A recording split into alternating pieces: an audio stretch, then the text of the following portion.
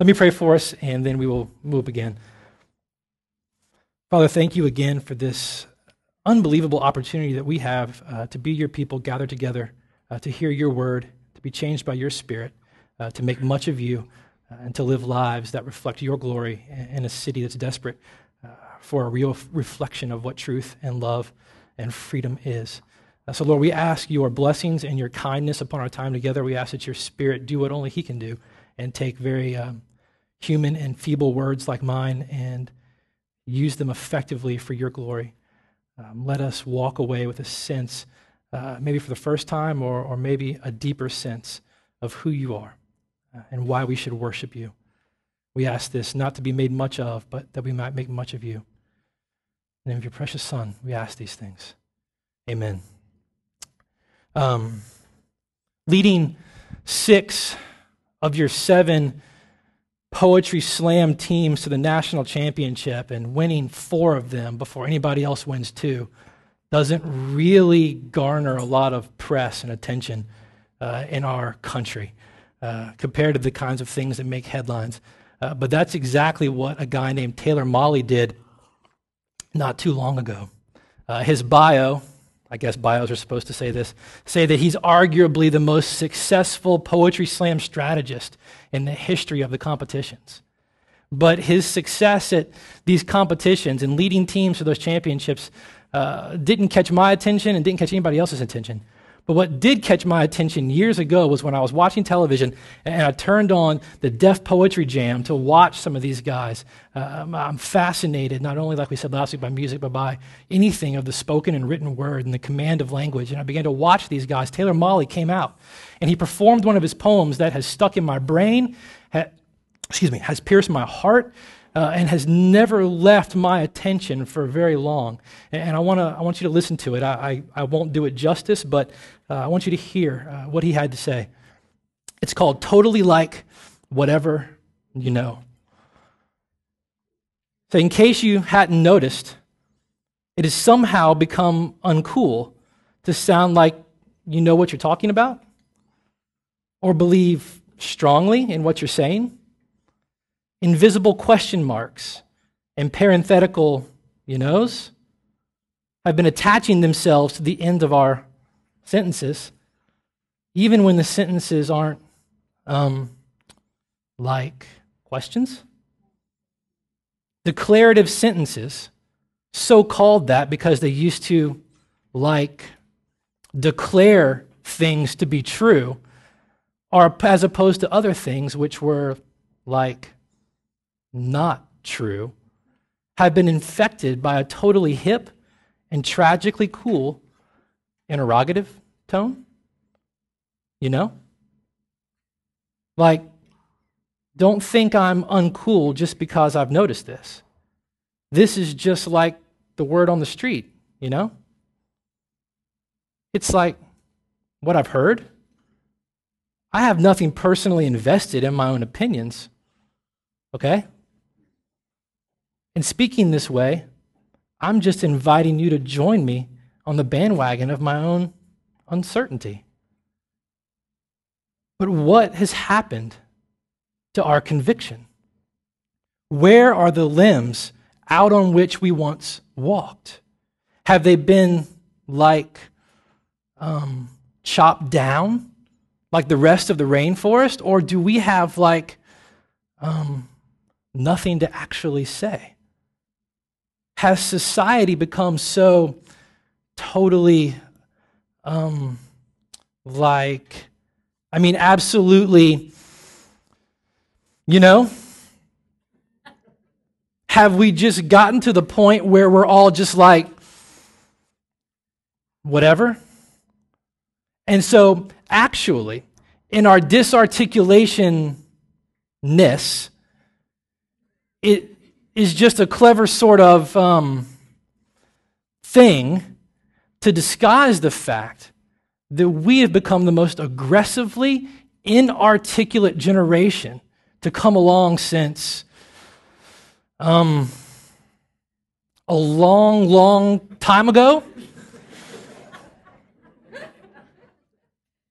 So I entreat you, I implore you, I exhort you and I challenge you to speak with conviction, to say what you believe in a manner that bespeaks the determination with which you believe it. Because contrary to the wisdom of the bumper sticker, it's not enough these days to simply question authority.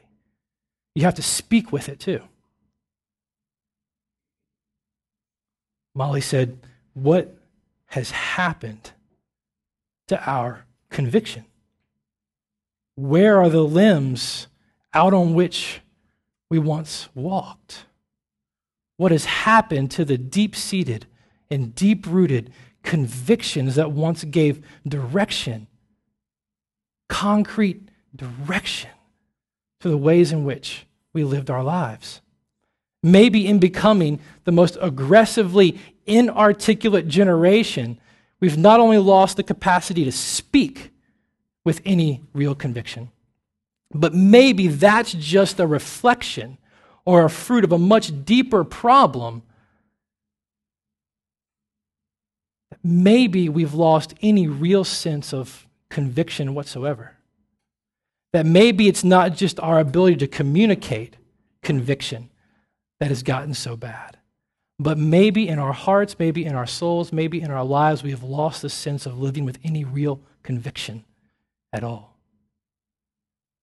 Where are the deeply rooted beliefs, the convictions that give shape to the way that we live? Where are the limbs out on which we once dared to walk? Sometimes when you talk about convictions, you'll hear people, especially institutions like a church or a business, but I won't pick on businesses because we're a church. I'll pick on the church. I can do that. It's my team and my family. I can pick on the church. Sometimes when the church talks about convictions, another way that we'll talk about it is we'll talk about values. We'll frame these things that these ideas or these concepts that we think hold deep-seated direction or give root and texture and fabric and shape to the way that we live the lives that we live. And so we'll talk about values, and it's not foreign.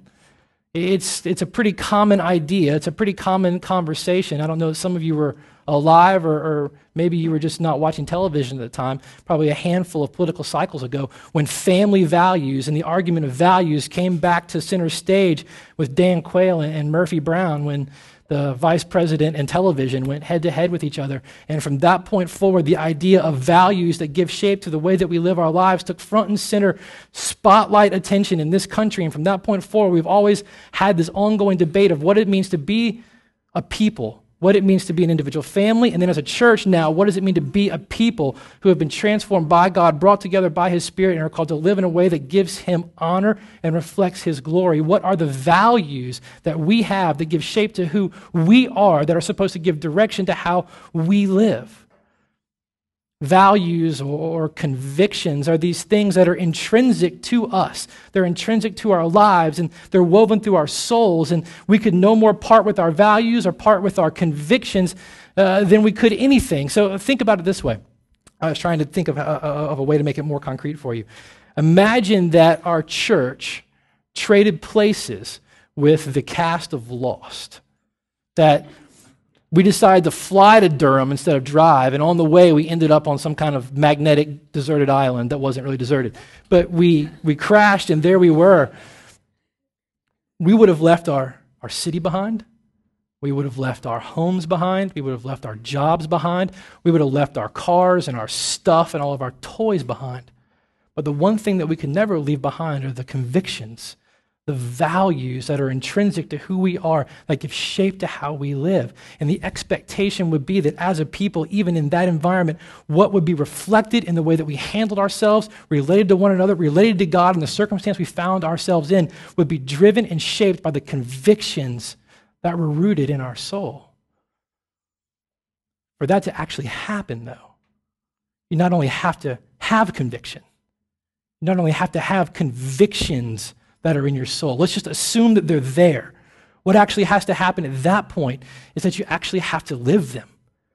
You actually have to embody the values that you profess to have in your life. See, what tends to happen, especially in a church, is that we'll talk about these values and we'll say we value these things. We value truth. We value I don't know, what's another idea? Beauty. We value all these things, and they become great concepts that we can talk about, that we can argue about, we can reflect on, that we can use as limbs not to walk out on, but to beat other people with and judge the way that they live and relate to God. But the one thing that we never actually do is embody them ourselves and let them give shape to the way that we actually live. We stand at an arm's distance from these things and keep them as platitudes and ideas that we can judge ourselves by and judge others by, but never actually have them woven into the depth and the fabric of who we are. So if we were to find ourselves in that situation as a church on this deserted island away from all the trappings that make us who we are, to have those convictions and these values reflected in our lives, we're going to actually have to believe them and embody them.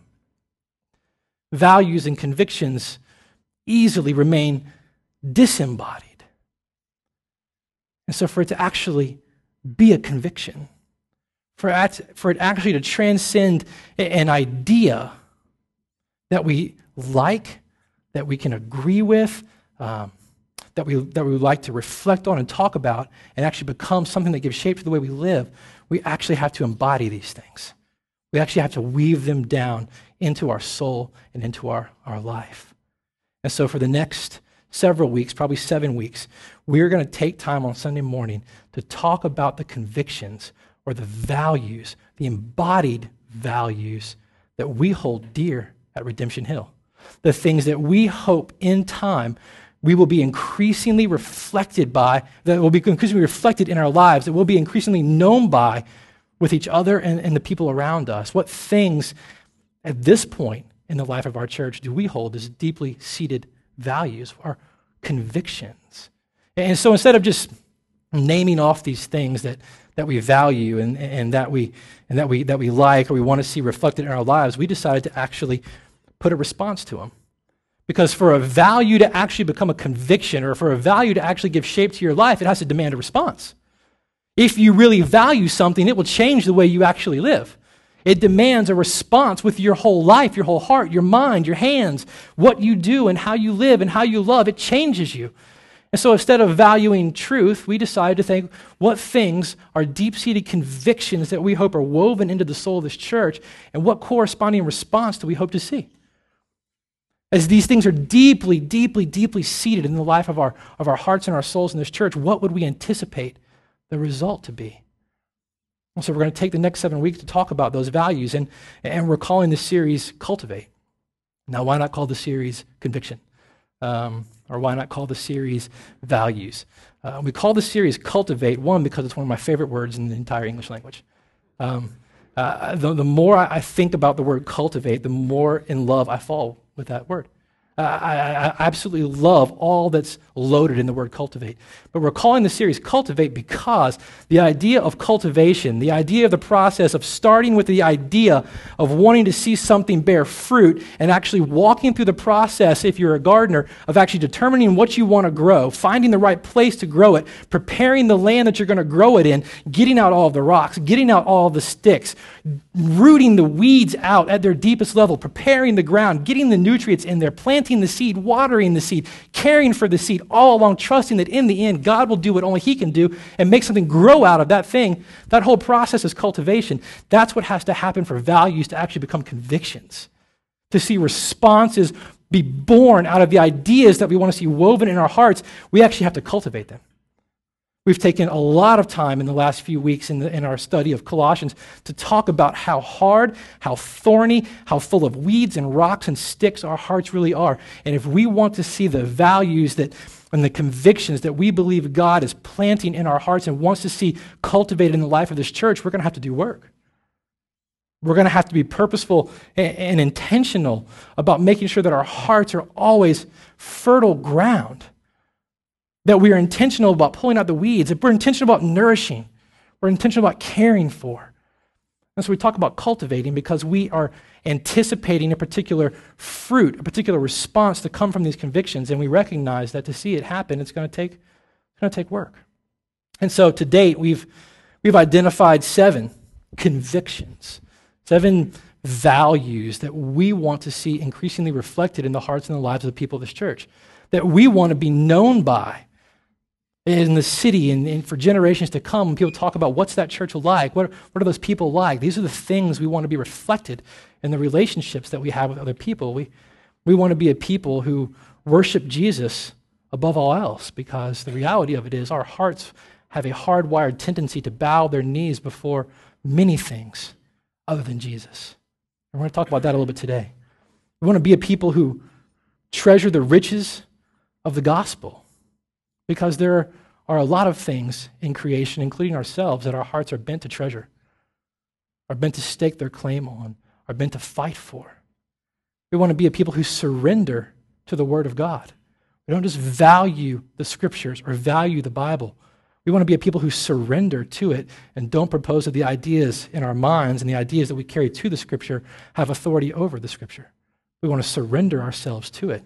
We want to live life with the urgency of eternity, because we'll be easily distracted by the temporal and the hollow. We want to be a people who delight in the wisdom of God's process. We don't just value what God does in changing us from the sinful, rebellious, arrogant, idolatrous people that we are to a people that reflect His glory. We want to actually delight in that process and see the wisdom of it.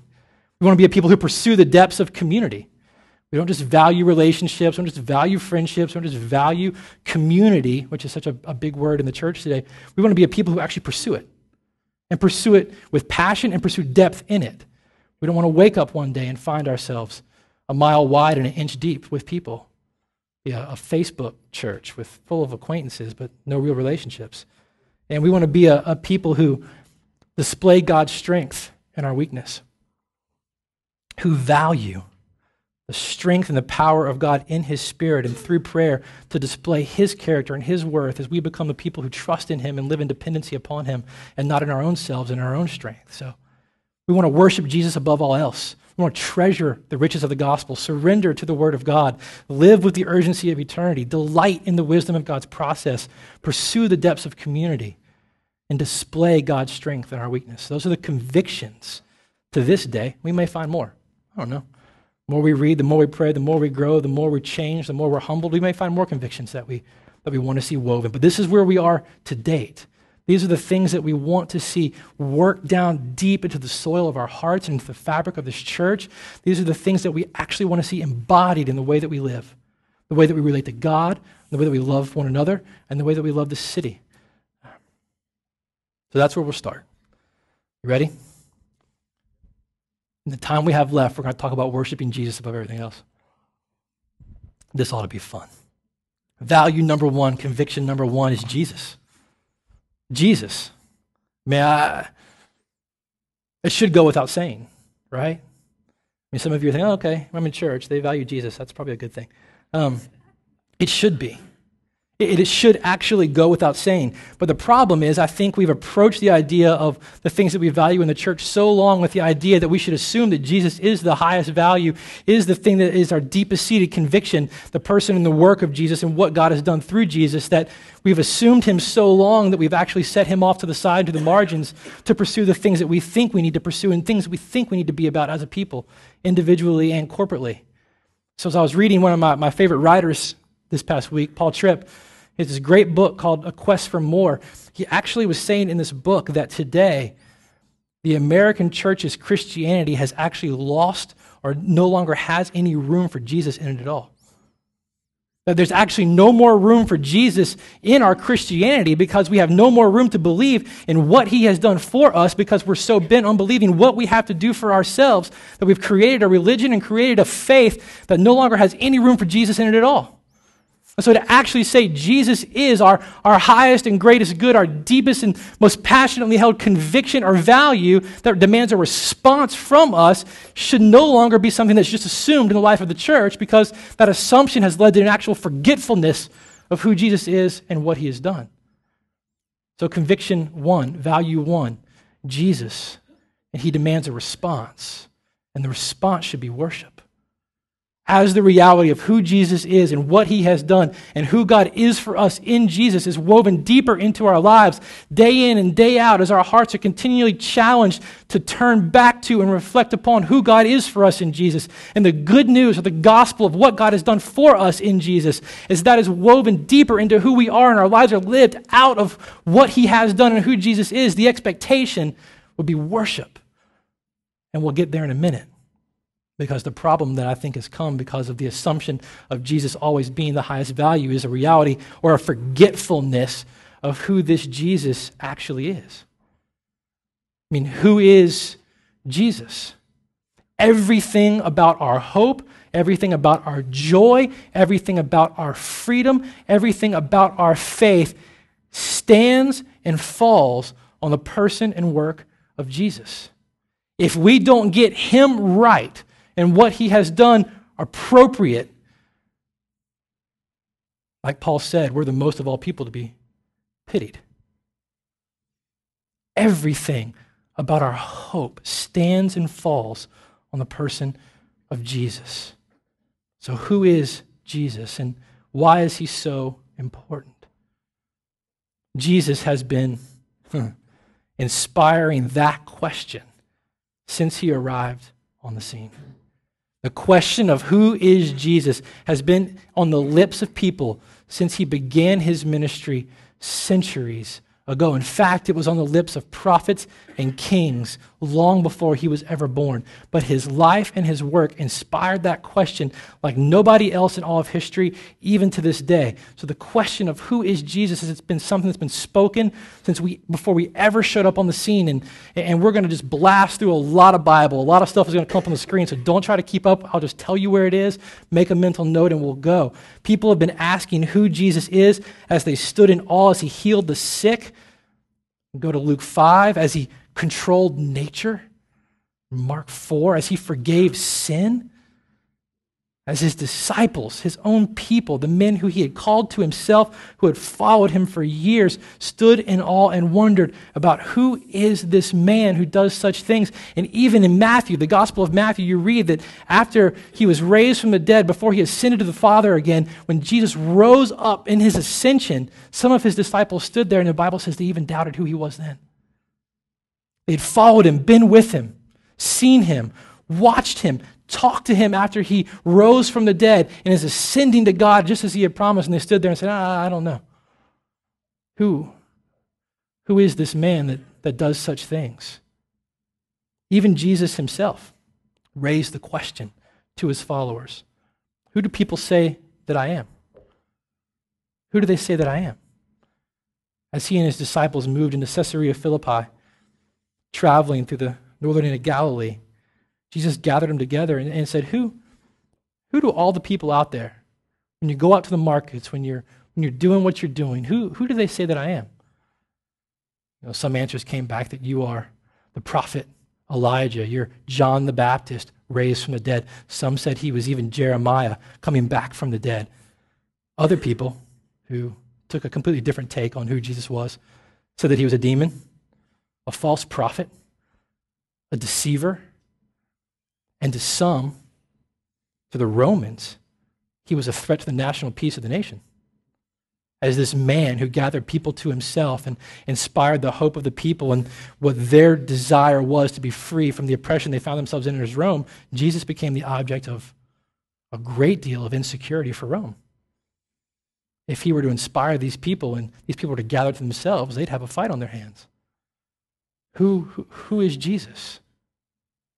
Well, a couple of ways to understand a little bit about who he was and what inspired these questions and what has continued to inspire these questions for centuries is to look at what he did and what he said. So what made him so controversial? Well, the slide will come up. Jesus' authority. Jesus carried an authority and acted with an authority that confounded everybody that came across him. Everybody that met Jesus and watched Jesus, followed Jesus, or experienced Jesus in the life of his ministry was confounded by the authority that this man had, that this man carried. He had an authority over demons, over sickness and disease, over nature, and even over death. Look, if you got your Bibles, go to Mark chapter 2. I can't resist this one. Go to Mark 2. I think we might just hang out in Mark this morning. Is that all right? Boy, how do you do a week talking about Jesus? That's why we do it every week. Part of what we do every week to worship Jesus above everything else is to talk about Jesus and how he changes us. So one way we worship him is by talking about him. Listen to this. Mark chapter 2. When Jesus returned to Capernaum after some days, it was reported that he was at home and many were gathered together so that there was no more room, not even at the door. He was preaching his word to them, and they came, bringing to him a paralytic carried by 4 men. And when they could not get near to him because of the crowd, they removed the roof above him. And when they had made an opening, they let down the bed on which the paralytic laid. And when Jesus saw their faith, he said to the paralytic, "My son, your sins are forgiven." Who in the world is this man? Now some of the scribes were sitting there, questioning in their hearts, "Why does this man speak like that? He's blaspheming. Who can forgive sins but God alone?" And immediately Jesus, perceiving in his spirit that they had questioned within themselves, said to them, "Why do you question these things in your hearts? Which is easier to say to the paralytic, 'Your sins are forgiven,' or to say, 'Rise up, take your bed and walk'?" Look at that. How many of you can say that? What's easier? You're forgiven or get up and walk? Don't think these people were just absolutely beside themselves. So rise up, take your bed and walk, but that you may know that the Son of Man has authority on earth to forgive sins. He said to the paralytic, "I say to you, rise up, pick up your bed and go home." And he rose and he immediately picked up his bed and went out before them all, so that they were all amazed and glorified God, saying, "We never saw anything like this." Who is this man that carries an authority to speak the words of God and say, "Your sins are forgiven"? And not only that, to look at this man and say, "Now get up and go home." People were absolutely amazed. Who has this kind of authority? Go to Mark chapter 4. Mark is good. I love Mark. Go to Mark 4. Look at all this. Mark 4:35. On that day, when evening had come, he said to his disciples, "Let us go across to the other side." They were going across the lake, and leaving the crowd, they took him with them in the boat, just as he was, and other boats were with him. And a great windstorm arose, and the waves were breaking into the boat, so that the boat was already filling. But he was in the stern, talking about Jesus, asleep on the cushion. And they woke him and said to him, "Teacher, do you not care that we're perishing?" And when he awoke, he rebuked the wind and said to the sea, "Peace, be still." And the wind ceased, and there was a great calm. And he said to them, "Why are you so afraid? Have you still no faith?" And they were filled with great fear and said to one another, "Who then is this, that even the wind and the sea obey him?" Who is this man that has such authority that he can walk in and speak to a paralytic and say, "Get up and go home"? Who is this man that can look at a man before he even heals him and say, "You know what, son, your sins are forgiven"? Who is this man that can be standing in the middle of the storm, wake up and look at you and go, "What in the world is wrong with you? Stop." And it just stops. Do you read these stories? Can you put yourself in the place of these people? Everybody who experienced the person and the work of Jesus was left with this question: who in the world is this man that commands such authority over sin, over sickness, over nature, who can heal the unhealable? Look, you get your Bibles. You're already in Mark 4. Look at Mark 5. Who is this man that can even heal the unhealable? They came to the other side of the sea, to the country of the Gerasenes. And when Jesus had stepped out of the boat, immediately there he met a man of the tombs, a man with an unclean spirit. He lived among the tombs, and no one could bind him anymore, not even with a chain. For he had often been bound with shackles and chains, but he wrenched the chains apart, and he broke the shackles in pieces. No one had the strength to subdue him. Night and day among the tombs and on the mountains, he was always crying out, bruising himself with stones. People had just given up. And when Jesus saw him from afar, he ran. Listen to this. This man saw Jesus, and he ran, and he fell down before him. Crying out with a loud voice, he said, "What have you to do with me, Jesus, the Son of the Most High God? I adjure you by God, do not torment me." For he was saying to him, "Come out of the man, you unclean spirit." Who is this man that has such authority to actually heal and deliver the unhealable. The one that they had been given up on, the one that had been absolutely cast aside, the one that nobody had any hope for anymore. Who is this man that not only has authority over nature, over sin, but he has the authority to heal even the unhealable? Who's this man that not only has that kind of authority, but if you keep reading Mark 5, I love this. He has the authority over death. While he was still speaking, Mark 5:35, there came from the ruler's house some who said, "Your daughter is dead. Why trouble the teacher any further?" This man Jairus had come to Jesus asking that he would help him with his daughter who was sick. Why trouble the teacher any further? But overhearing what they said, Jesus said to the ruler of the synagogue, "Do not fear, only believe." And he allowed no one to follow him except Peter and James and John, the brother of James. They came to the house of the ruler of the synagogue, and Jesus saw commotion, people weeping and wailing loudly. And when he had entered, he said, "Why are you making such a commotion and weeping?" Now listen, stop when you read these things. I don't know if you've ever lost somebody you loved. I don't know if someone so close to you has ever passed away that it's wrenched you emotionally in your grief.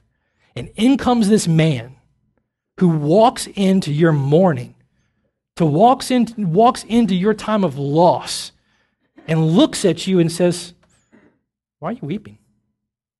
Stop. Stop with the commotion." I don't know if you understand the kind of trouble that Jesus would bring upon himself with these things, the kind of confusion, the kind of chaos, the kind of wondering that would go on in people's hearts when they would come across him. But why are you making a commotion and weeping? This child is not dead but sleeping. They had watched her die. She had been dead. Their daughter, the one they loved. So why are you making a commotion? She's not dead. She's just sleeping. Who in the world do you think you are? I mean, where have you been for days? I've watched her die. Who are you? Walking into this house like that. And they laughed at him. But he put them all outside and took the child's father and mother and those who were with him, went in where the child was, and taking her by the hand, he said to her, "Talitha cumi," which means, "Little girl, I say to you, arise." And immediately the girl got up and began walking, for she was 12 years of age. And they were immediately overcome with amazement. Who is this man that has such authority that he can speak to nature, to sin, to sickness, and has authority even over death itself, enough to raise people from the dead? And here's the crazy thing. Here's the crazy thing about what Jesus did in all these things. He did them all by the speaking of his word. That's all he did. Jesus didn't use any incantations, any special prayers, any particular way that you got to pray. I don't know if you've ever been around that stuff in your experience with the church, but sometimes we can get so caught up in what we think we have to do that we create these little incantations and special prayers. If you got to say it this way, you got to put what you need before what he's done, before what he is and what his name is, or else it won't come true.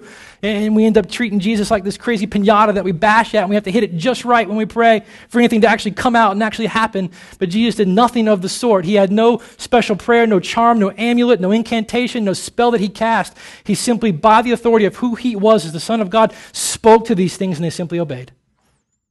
Unbelievable. I don't know if you read this stuff and you can catch the reality of who this man is and what he's done and what these people would have to be thinking and experiencing in his presence. Jesus, by the sheer power of who he was, spoke and carried this unbelievable authority that no one had ever seen or experienced before in all of history. 34 separate miracles are performed by Jesus in the gospel records, as well as 15 other texts that refer to some type of miraculous occurrence happening to or around Jesus, not including being born of a virgin, being transfigured on top of the mountain to the image of God, resurrecting from the dead, and ascending to God the Father, not including those. If you were around Jesus, you'd have to be asking, who is this man who seems to master nature, who seems to master disease, who seems to master and rule over even death? So if that wasn't crazy enough to people, it has to be some of the things that he actually said. Some of the things that Jesus would actually say to people had to leave them wondering, who in the world is this man to say the things that he actually said? One of my favorites, and we'll just stick with one for time. One of my favorites is this. You got to catch this reality. Let me give you some background. There was nothing more sacred to the life of an Israelite or to the life of the people of God at this time than the law of God.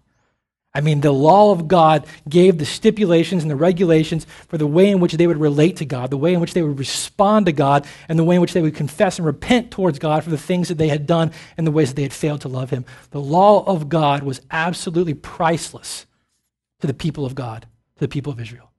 Jesus, at times, would speak of the law as if he had absolutely rewritten it or put it away altogether. As if he actually said, yeah, that actually doesn't matter anymore. This thing that defined for the people who God was and who they were, how they were to live with God, how they were to respond to God, how God was going to love them, and what the stipulations were, he actually said, it doesn't actually matter anymore sometimes. You've got your Bibles. Go to Mark 7. I love Mark. Just keep reading. I love Mark. I don't know why we have to go past anything but Mark. Mark 7. What in the world would he say? Listen to this. Traditions and commandments. You mind if I read the Bible some? Is that all right? I mean, have you actually read some of it? I mean, I'll read it to you. But now when the Pharisees gathered to him with some of the scribes who come from Jerusalem, they saw that some of Jesus' disciples ate with their hands that were defiled. That is, they were unwashed. See, for the Pharisees and all the Jews do not eat unless they wash their hands, holding to the traditions of the elders.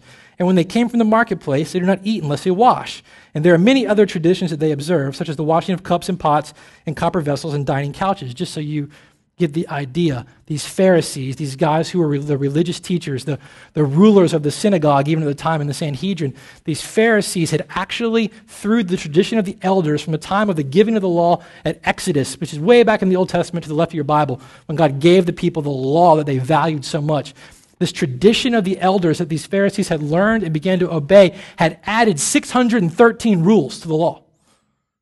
So here are these guys that have come to Jesus who have not only memorized the entire Torah, the entire first 5 books of what we have as our Bible, they had not only memorized, had not only become familiar to memorization of even the prophets and the writings of what we would call Proverbs and Psalms, but they had adhered to 613 additional rules other than the ones that were already given by God. So these guys came to Jesus looking for a way to challenge him, looking for a way to trap him, looking for a way to discredit him. And they said, who are you and who are your disciples that they eat with dirty hands? Because one of their laws in honoring God was to be clean beforehand. And the Pharisees and scribes asked, why do your disciples not walk according to the traditions of the elders, but eat with defiled hands? And he said to them, this is Jesus if your Bible isn't read, well, did Isaiah prophesy of you hypocrite? Well, let me read that with emphasis. It's not well, comma. It's well did Isaiah prophesy of you hypocrites. Isaiah did a great job when he talked about you hypocrites. This is Jesus' response. I mean, read Jesus with some humor. I mean, read Jesus with a little bit of sense of wit. I won't embarrass anybody. We've got a Brit in here today. The British have the best sense of wit and irony and timing. Their comedy is better than anything. I think Jesus might have had a British accent if he was here today. Well, did Isaiah prophesy of you hypocrites? As it's written, this people honors me with their lips, but their heart is far from me. In vain do they worship me, teaching as doctrine the commandments of men. You leave the commandment of God and you hold to the tradition of men. And then he said to them, you have a fine way of rejecting the commandment of God in order to establish your own tradition. Boy, I mean, listen to what he's saying. I mean, imagine this. Listen to this. You have a fine way of rejecting the commandment of God in order to establish your own tradition. What he's saying is, this letter of the law, this washing, you have rejected the commandment of God to honor him with your entire heart, with your whole soul, with your whole being, to worship him above everything else, and you've replaced it with these commandments that you've created to prove how much you honor God, that'll make you look good before other people, that you might earn God's approval and love. You've missed the whole point. They've lived their whole lives by this law. They've been trying to get other people to live their lives by this law, that God might be honored and glorified. And he said, law, nothing. You've missed the point. Well, this is all they've ever done. This is all they've ever known. This is, you walk down the aisle, you sign the card, you say the prayer, you get the book, you go home, you do what everybody's told, all along missing the fact that God has wanted your heart. He's wanted your worship. He's wanted your soul. And you wake up in church one day and wonder, why in the world do I not know who this is? Why do I not love this man? And why do everything I do is wrong and I can't do enough to please him? And you've missed the whole point. He never wanted all those things from you. He never wanted all these things from them. He wanted their hearts and wanted their soul. And in one fell swoop, Jesus wiped away everything they had put their hope in. No longer was their hope in who God was for them, the one who had rescued his people out of slavery, out of destruction, delivered them into the land of promise. Now God to them was a set of rules that they had to follow, and he wiped it all away. He absolutely, like Jenga, pulled that last piece out, and all of their righteousness and all of their hope and all of their future came crumbling down. Who in the world was this man who has such authority to speak this way about the law of God? Unbelievable. Who is this man that carries such authority? And if what he said and what he did wasn't enough to inspire the question, if it wasn't enough to frustrate the people and demand a response of who is this person who has mastery over nature and sin and death, and who is this person who has the authority to speak this way about the law of God, if that wasn't enough, maybe it was Jesus' sense of his purpose that was the most confounding of all things. Maybe it was Jesus' sense of why he was on this earth that was the most frustrating, confusing, and question-inspiring reality about him. You see, Jesus did not presume that he was on the earth to deliver the Israelites from the oppression that they were under in the Roman Empire. All of God's people at this time had this idea that they were waiting for this long-awaited king, this long-awaited conqueror, deliverer in the line of David who would come, who would reestablish the throne of David in the land, deliver the people of Israel from oppression, and establish the kingdom of God again in the land where they would rule and reign over all the people. They didn't want to be oppressed. They wanted to be the ones on top. They wanted to be out from under someone else and the king of David back in the throne and in a right relationship with God. This is what they were looking for. And Jesus did not understand his purpose on the earth to be that one who was going to do that. You see, one of the things that's important to understand about Jesus, and it's important to understand about him, is that in his entire ministry, I think there were only 2 times recorded in the entire gospel accounts. There might be more, so if you're a neat Nick on all that stuff, call me and tell me. I'm okay. I'm learning humility. But I think there's only 2 that I could find where Jesus actually admitted out loud that he was the Messiah. See, this was the anticipation. This was the hope. This is what everybody was looking for. Everybody was waiting for this Messiah, this deliverer who would come and deliver them. And if Jesus had stood up publicly and as he was teaching people and his throngs and thousands would gather around him, like times when he had to get in a boat and go out from the sea just so he could get away from the pressing, crushing weight of the people that were gathering, if he had said, I am he, I am the Messiah, under the assumptions that they were carrying about that, you'd have a revolt. People take up swords, take up arms, try to fight Rome and miss the entire point. Jesus in his public ministry never said, I am this one, but he did in John 4. In John 4, he's taking a walk and he gets tired, which is a crazy thing for me. Jesus decided to sit down and take a rest. They were passing through Samaria, which is something you just don't do because Samaritans to the Jews were half-breeds, unclean people. And Jesus, instead of going around Samaria, takes his disciples through Samaria. And while he's in Samaria, he actually gets tired and he sits down at a well and he sends his disciples into town to get him some food because he was hungry. Jesus got hungry. He got tired. It's a good lesson for me. It's a good lesson for other people. Jesus had to take a rest too. He sat down and he sent his disciples in to get some food. And while they went away to get some food, a woman came to the well. And I'll spare you the story. You've probably read it. We'll do it some other time. But this woman was a Samaritan, and she began to talk to Jesus. And Jesus, oh man, the way he spoke to this woman and cared for this woman, not only was she a Samaritan, but she was a woman. And in this culture, there was really nothing lower on a human standard than being a woman. People would wake up, and good Israelites would wake up from the traditions of the elders from this time even forward and wake up, and in their early prayers, they would thank God for not being a Samaritan, a Gentile, or a woman. This woman had no right to vote. She had no rights that we become so accustomed to. And not only that, she was a Samaritan. And Jesus sat down with this woman and unpacked her junk like nobody had ever seen. And she looked at him, and This is what she said. I love this. I'll just read it. I won't tell you this. I'll just read it. This woman said to Jesus, I know that the Messiah is coming, he who is called the Christ. And when he comes, he'll tell us all things. And Jesus looked at her and he said to her, I who speak to you am he. Only one other time than to this precious woman did Jesus ever reveal publicly that he was the Messiah, the one that God had sent, the one that they were waiting for, the longing and the hope and the fulfillment of all that the people of God had been dreaming of and longing for centuries, for generations. His mission was not to free the people from the oppression of Rome. His mission was to bring and to install the new covenant that God had promised his people way back in the Old Testament, starting in Genesis and declared more clearly in the prophets that they had put aside in hopes of this political and personal and even religious freedom that they were looking for. This is what God said in Ezekiel. Here's the covenant that Jesus came to inaugurate as a Messiah. God said, I will give you a new heart. A new spirit I will put in you. I will remove your heart of stone from your flesh, and I will give you a heart of flesh, and I will put my spirit within you and cause you to walk in my statutes and be careful to obey my rules.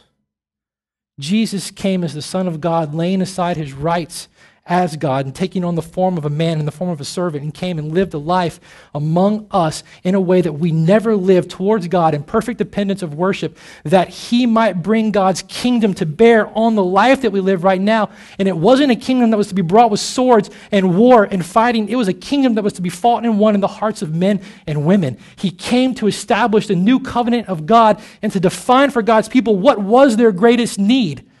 He came to inaugurate the promise of God that because of who he is and what God was going to do to deliver them, he would give them a new heart. And not only a new heart and forgive their sins, he would give them the very Spirit of God. That was his understanding of what his mission was, but the people couldn't get it because what they were looking for was something that was so drastically different that even his disciples who followed, who listened, who watched, who learned, couldn't understand what Jesus was doing. And this is why his sense of purpose was so confounding that people would look at and go, who is this person who came to reconcile sinful and rebellious and idolatrous men and women like me with a holy and loving God in such a way that we might actually call him Father and be called sons, and his very Spirit would be put in our heart to work in us for his glory, that we might obey him with a whole heart and receive the joy and the fulfillment that comes from being called a son and daughter of God. That was what he came to do. But one thing that Jesus understood, because he was not only God, but as a good Hebrew, he would understand is that this kind of reconciliation, this kind of redemption, it took a sacrifice. It took a sacrifice. Jesus never assumed that the fulfillment of his mission, the new covenant of God, the absolutely transforming power of God to give man a new heart would come by the process of evolutionary advancement. He never just thought that if enough time went along, we'll eventually get to the place where our hearts are now new and they're rightly angled toward God, that they're no longer sinful. In fact, that our heart of stone that's bent towards itself, towards sin, would actually be replaced by a heart that loves God truly and loves God duly and finds its pleasure in who God is for us. And that's just a process of time. He never assumed that the evolutionary process would lead us to the place where we would actually love God for all that God is for us. In Jesus, he understood that this type of redemption, this kind of rescue, this type of ransom took a sacrifice. But the crazy thing about it was, like we talked about last week, he did not think that the blood of a Passover lamb, which had been instituted by God and celebrated by the people every single year, was sufficient enough to do the work that God had promised and to make the change that God had promised and to bring about this new covenant. He knew that the blood of bulls and goats was never sufficient for the cleansing of sin, so Jesus did not come and offer up a lamb for the sacrifice for the remission of sins. He actually gave himself up. He knew that the shedding of blood was the only way forgiveness was to come to man for their sins against God. Instead of offering up something separate, he actually took it upon himself and did what we could not do by being perfectly holy and righteous and loving in a perfect life of worship before God. He offered that up on the cross for our sins, paying the price for our idolatry and our misplaced worship, that we might be reconciled to God, receive the promise of the new covenant, a new heart and the Spirit of God, that we might want to love God and obey his statutes relationships with all that we are. That's what he understood his purpose on earth was. And people couldn't get it. People could not understand that he wasn't there to liberate them from oppression by a foreign ruler, but he was there to liberate them from the oppression to sin, to slavery, to death, and to Satan. That he came to set them truly free. That he came to do for them what nothing on earth ever could do for them, ever before or ever since. He came to be their Savior. He came to be their Redeemer. Look at these slides. I put something up here for you. Look at this. This is what Jesus accomplished in his mission, in his life, and in his death for us, and how he understood how forgiveness came and how he understood our relationship with God would be transformed. He came and in his life and on the cross, he became our Redeemer. He freed us from the slavery to sin and death to live new lives of worship, joy, and freedom. The next one.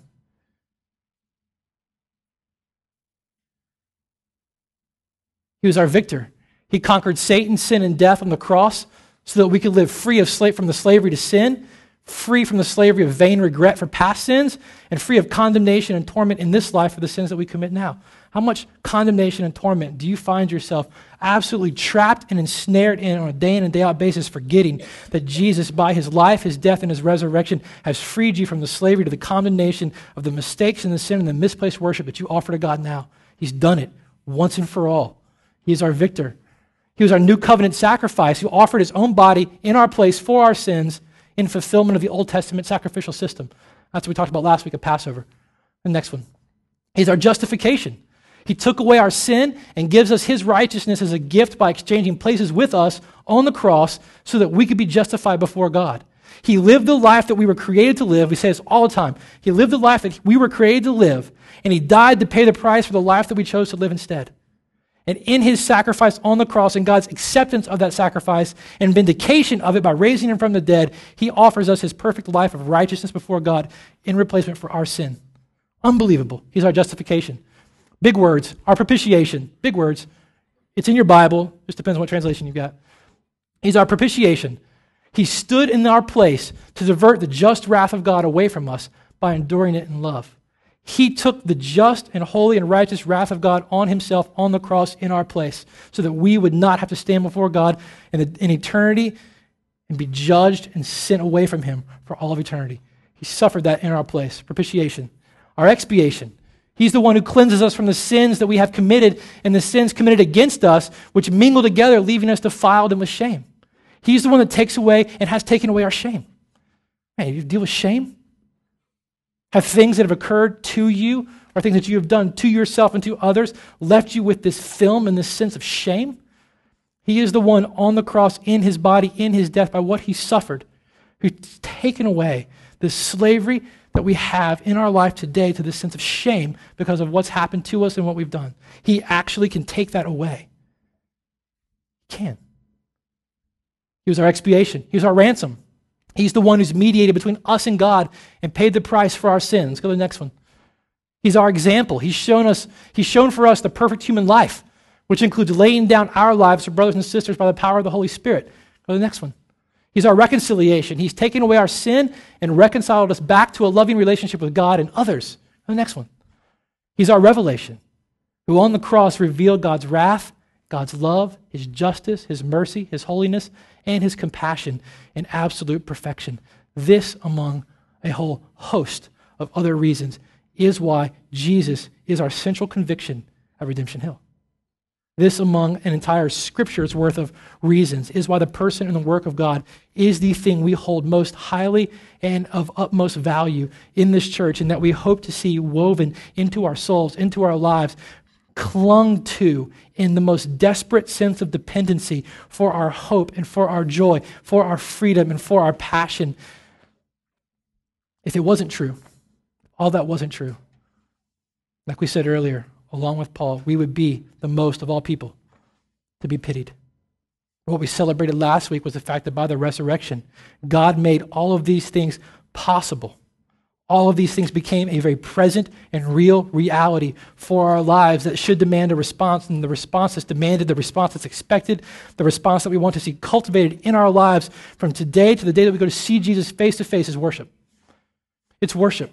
The only response to who is this person, and you receive a right understanding of him and a transforming of your heart by him, is to worship him with all that you are, with all that you have, with all of your heart, with all of your soul, with all of your mind, with all of your strength. Listen to this. Here's a definition of worship for you.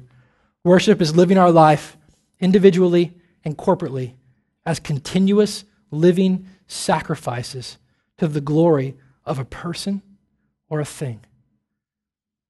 So the reality of what that thing is saying, that definition is saying, is that all of us hold a person or a thing in a place of glory. And glory is just really a fancy word of a way of saying weightiness, a worth, utmost importance, preeminence, value. We all hold a person or a thing or a group of people or things in this place of utmost importance and of utmost value. And our hearts are wired to worship whatever we truly value.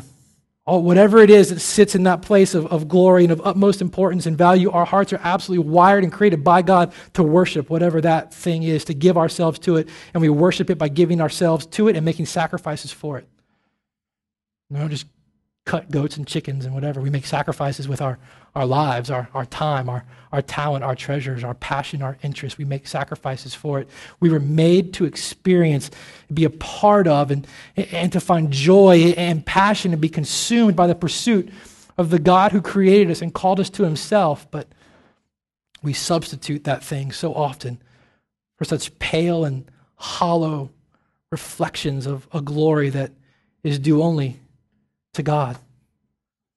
And so far from being a Christianity that has no place for Jesus any longer, whose Christianity has gotten so complete and filled so full that Jesus has been completely set outside of the box, our hope and our purpose and our prayer is that at Redemption Hill, Jesus stays squarely at the center of all of our convictions, all of our hope, all of our joy, all of our pursuit, all of our passion, and that we respond to the value and the worth of who God is for us in Jesus with a life of absolutely ceaseless worship.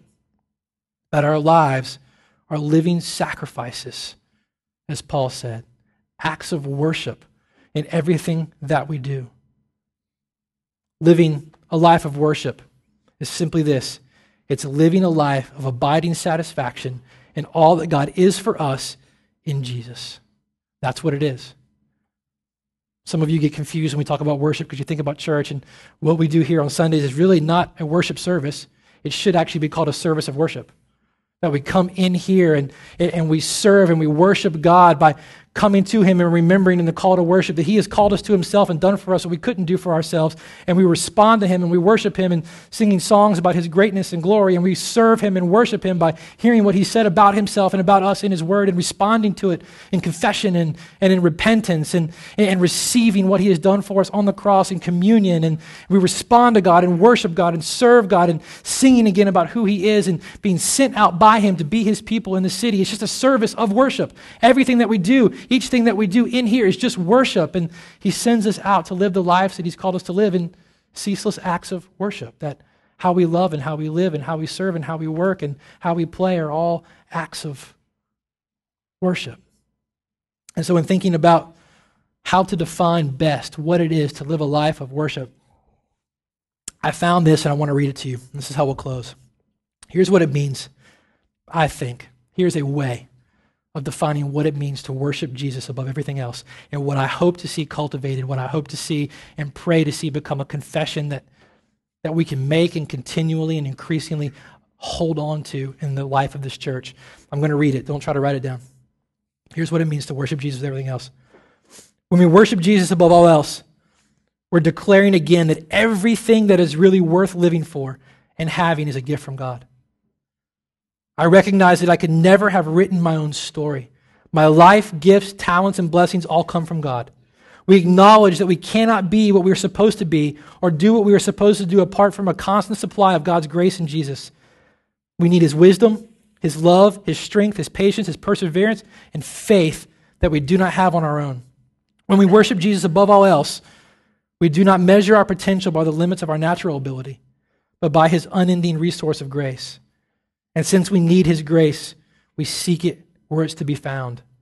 And all the things that we do these things not out of duty, but because Christ is my source and I am a passionate seeker of his grace.